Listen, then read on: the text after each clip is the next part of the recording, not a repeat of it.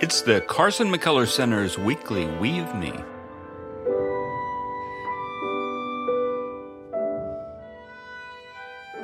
This week's episode is the first in a series based on an interview we conducted with McCullers scholar Carlos Dews on June 19th of 2020. Professor Dews edited Carson McCullers' unfinished autobiography, Illumination and Night Glare, published by the University of Wisconsin Press in 1999, and edited the Library of America's two-volume Complete Works of Carson McCullers, 2001 and 2017. He was the founding director of the Carson McCullers Center for Writers and Musicians at Columbus State University in McCullers' hometown of Columbus, Georgia, and the founding president of the Carson McCullers Society, an organization of scholars dedicated to research on McCullers' life and work. He is currently under contract with Houghton Mifflin Harcourt to edit the selected letters of Carson McCullers. Dews is professor of English at John Cabot University in Rome, Italy, where he also directs the Institute for Creative Writing and Literary Translation. This segment of the interview has been edited for time and content. So this is a strange and frightening time, we're living in a lot of ways. And I don't know what's going on in Italy as far as Black Lives Matter, but I know from speaking to people in Ireland, for instance, and in Britain, that there have been, marches and protests in those places and kind of all over the world. What are some ways that it draws us back to Carson McCullers, would you say? Well, I think one of the things that people recognize from the very beginning of McCullers' career, and you probably know that Richard Wright wrote a very early review of The Heart is a Lonely Hunter in which he praised Carson McCullers, is that she had this uncanny ability to empathize with people of color that is sort of at odds with her background and where she's from. It's sort of unexpected that this middle-class young woman from Columbus would be as apparently enlightened as she was about race and as sensitive as she was, as Richard Wright pointed out in his review of the book. Sarah Schulman wrote a piece in The New Yorker a few years ago called White Rider, in which that she tries to tease out and try to understand where that empathy may have come from, what the origin it was. And she sees it as McCullers having been self-identified as different from a very early age. And because of that, she had this great sympathy or empathy for anyone who was ostracized or treated badly because of their difference. And she says that McCullers is a model writer that we should turn to. She was writing about 3 years ago when there were some other examples of police violence. And she was saying that McCullers is someone that white writers could turn to study to see just how a writer can deal with race in as sensitive a way as possible and try to create African-American characters in her fiction as adeptly as she was able to do. So I think McCullers is someone we could turn to as a model of a white writer who did the best she could in trying to empathize with African Americans in particular. Well, yeah, but in fact, I wanted to ask you a question about that. I have read that piece in the New Yorker, and I thought it was really interesting. I don't know if you saw Zadie Smith's piece that was published in the New York Review of Books sometime in the last year to 18 months, probably, where she deals with this issue of cultural appropriation. And, there are a lot of people now, it's an ongoing debate, that says that basically white writers should not be depicting African-American characters or people like yourself. And Zadie Smith basically comes out and says, that's ridiculous. That's not possible. And it was interesting in the Sarah Schulman piece because she admitted that some of her friends of color called her out and said, what right do you have to be writing about people of color? And it made her second guess herself. And I don't think she ever quite comes out and says it in the New Yorker, as I recall. she doesn't make some bold statement about that, about what she believes the person should do. But I think your point is well taken. She says Carson McCullers is maybe a model for how it can be done. I mean, is that basically how you read it? I mean, you're a fiction writer too, and so how do you feel about that? Yeah. Well, if you don't mind, I have her piece in front of me, and I can read a really brief quote from Schulman's piece. She says, but what of the white writer who wishes to be artistically engaged, but who simultaneously does not want to recreate cultural dominance in her work? Are there complex, nuanced representations by other white people which we might turn toward? I suggest the one answer may lie in the unlikely legacy of a pale, sickly writer from the mid-20th century who smoked and drank herself to death by the age of 50, and whose own personal turmoil and self-destruction may be at the root of the enormous insights about difference found throughout her work. And in fact, this piece by Sarah Schulman was written at the time there was a controversy regarding a speech that Lionel Shriver had given, sort of bristling at the fact that people were saying that white writers shouldn't represent black characters in their work. Yeah, right. I remember that. Well, how do you think, this is interesting, we had Hilton Alls here in 2017 as well, and in The Heart is a Lonely Hunter. Yeah. And so this is a question I had for you. How do you think a lot of people in today's literary environment would look at the work of Carson McCullers in this regard, in terms of how she depicts African Americans, for instance, or other people who are unlike herself?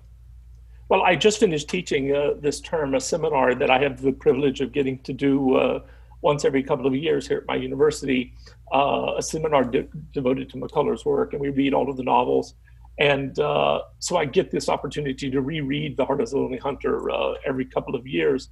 And the thing that strikes me almost every time I read it is not necessarily how forward-thinking she was, but how it holds up still today. Yeah, I tried as best I could to find a point that I could enter and be critical for her representations of African American people in particular, and I simply couldn't find it. Now, in Sarah Schulman's piece, Sarah Schulman talks about one of her own novels that someone criticized her because there was this thing that it was clear that it was a sort of white perspective she had put into the brain of a black character in one of her novels. And I sort of tried to look at McCullers' representation of Dr. Copeland, or even Portia in the novel Dr. Copeland's Daughter. And there's very little place where I see it. Now, as a white man, it's difficult for me to see something that seems inappropriate inside a sort of black consciousness in the novel. But it's also amazing to me how little criticism has ever been directed toward McCullers for getting it wrong in that novel. I think there are very few places. I would love to hear from black critics examples of where they see her having gotten it wrong. It would be really interesting to hear. Well, there's one that you probably recall. It's in The Heart is a Lonely Hunter. She talks about the way that the black neighborhood smells different. And this is one of the things that Hilton Alls points out.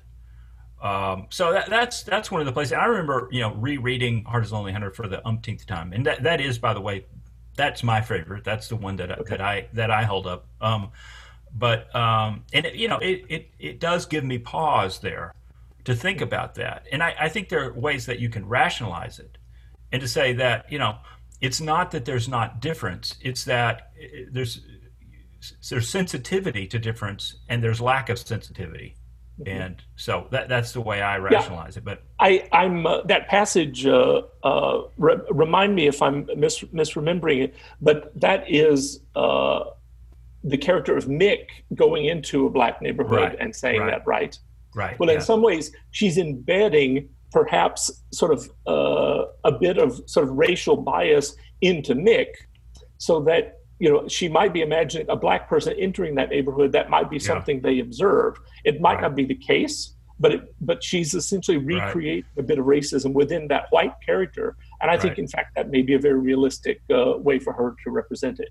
If she had something inside the consciousness of a black character that jangles or that isn't exactly right, I would maybe find more fault with her representing a white character having a stereotypically sort of racist response to something, I think that's consistent with the reality.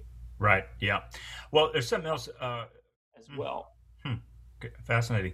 Well, the Richard Wright review that you mentioned, the famous quote that has followed Carson around all those years is about, he says she's the first white Southern writer to deal with her, I think he uses the word Negro characters, with the same sort of sympathy that she shows to her white characters. Can I read that passage? I have it in front of me. Sure. Mm-hmm. Yeah.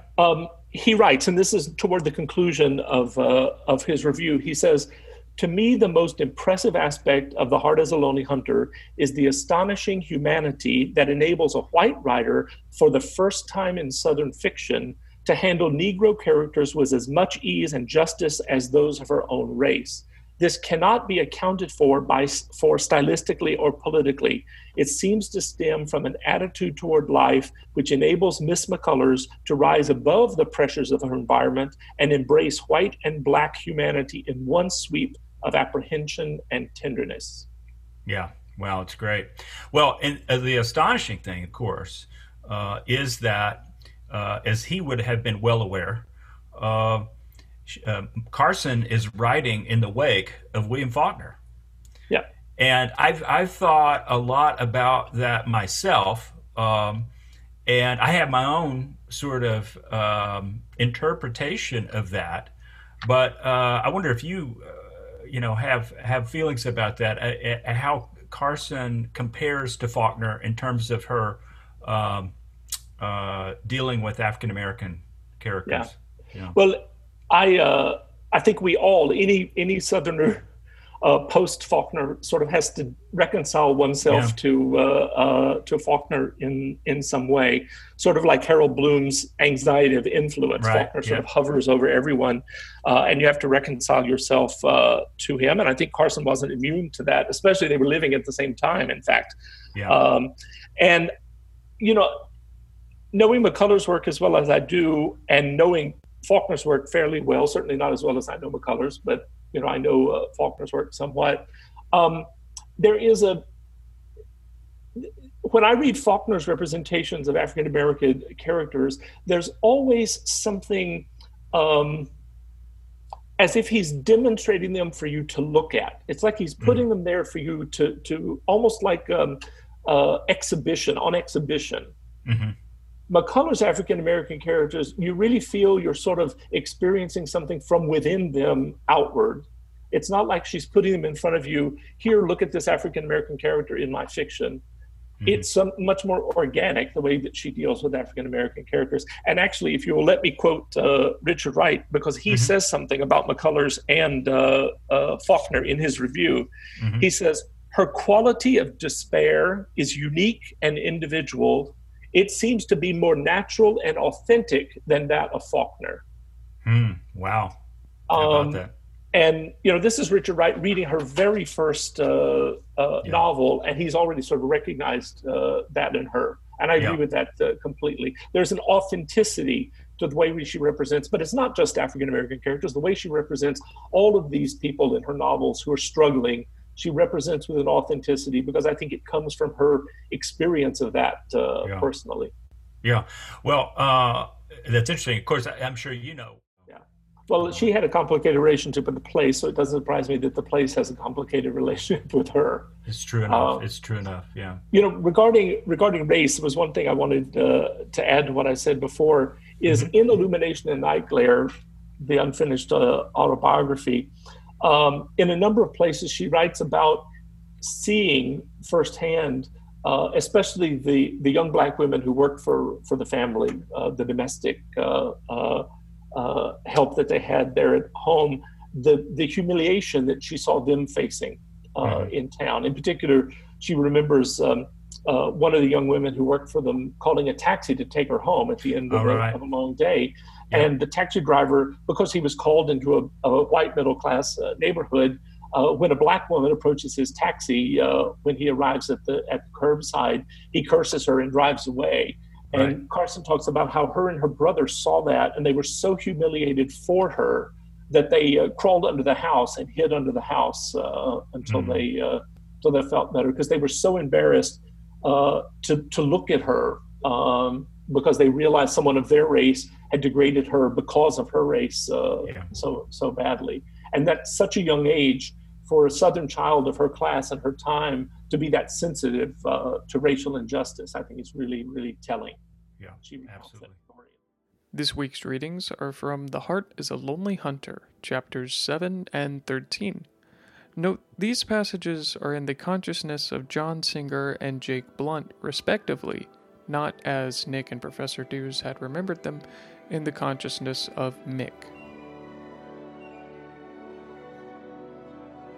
Singer walked through the scattered, odorous parts of town where the Negroes crowded together. There was more gaiety and violence here. Often the fine, sharp smell of gin lingered in the alleys. Warm, sleepy firelight colored the windows. Meetings were held in the churches almost every night. Comfortable little houses set off in plots of brown grass. Singer walked in these parts also. Here the children were huskier and more friendly to strangers. He roamed through the neighborhoods of the rich. There were houses very grand and old, with white columns and intricate fences of wrought iron. He walked past the big brick houses where automobiles honked in driveways and where the plumes of smoke rolled lavishly from chimneys, and out to the very edges of the roads that led from the town to general stores where farmers came on Saturday nights and sat around the stove. He wandered often about the 4 main business blocks that were brightly lighted, and then through the black, deserted alleys behind. There was no part of the town that Singer did not know. He watched the yellow squares of light reflect from 1,000 windows. The winter nights were beautiful. The sky was a cold azure, and the stars were very bright. Jake tiptoed heavily behind Singer down the bare, narrow hall. At the threshold of the kitchen, he stopped short. The room was crowded and hot. A fire burned in the small wood stove, and the windows were closed tight. Smoke mingled with a certain Negro smell. The glow from the stove was the only light in the room. The dark voices he had heard back in the hall were silent.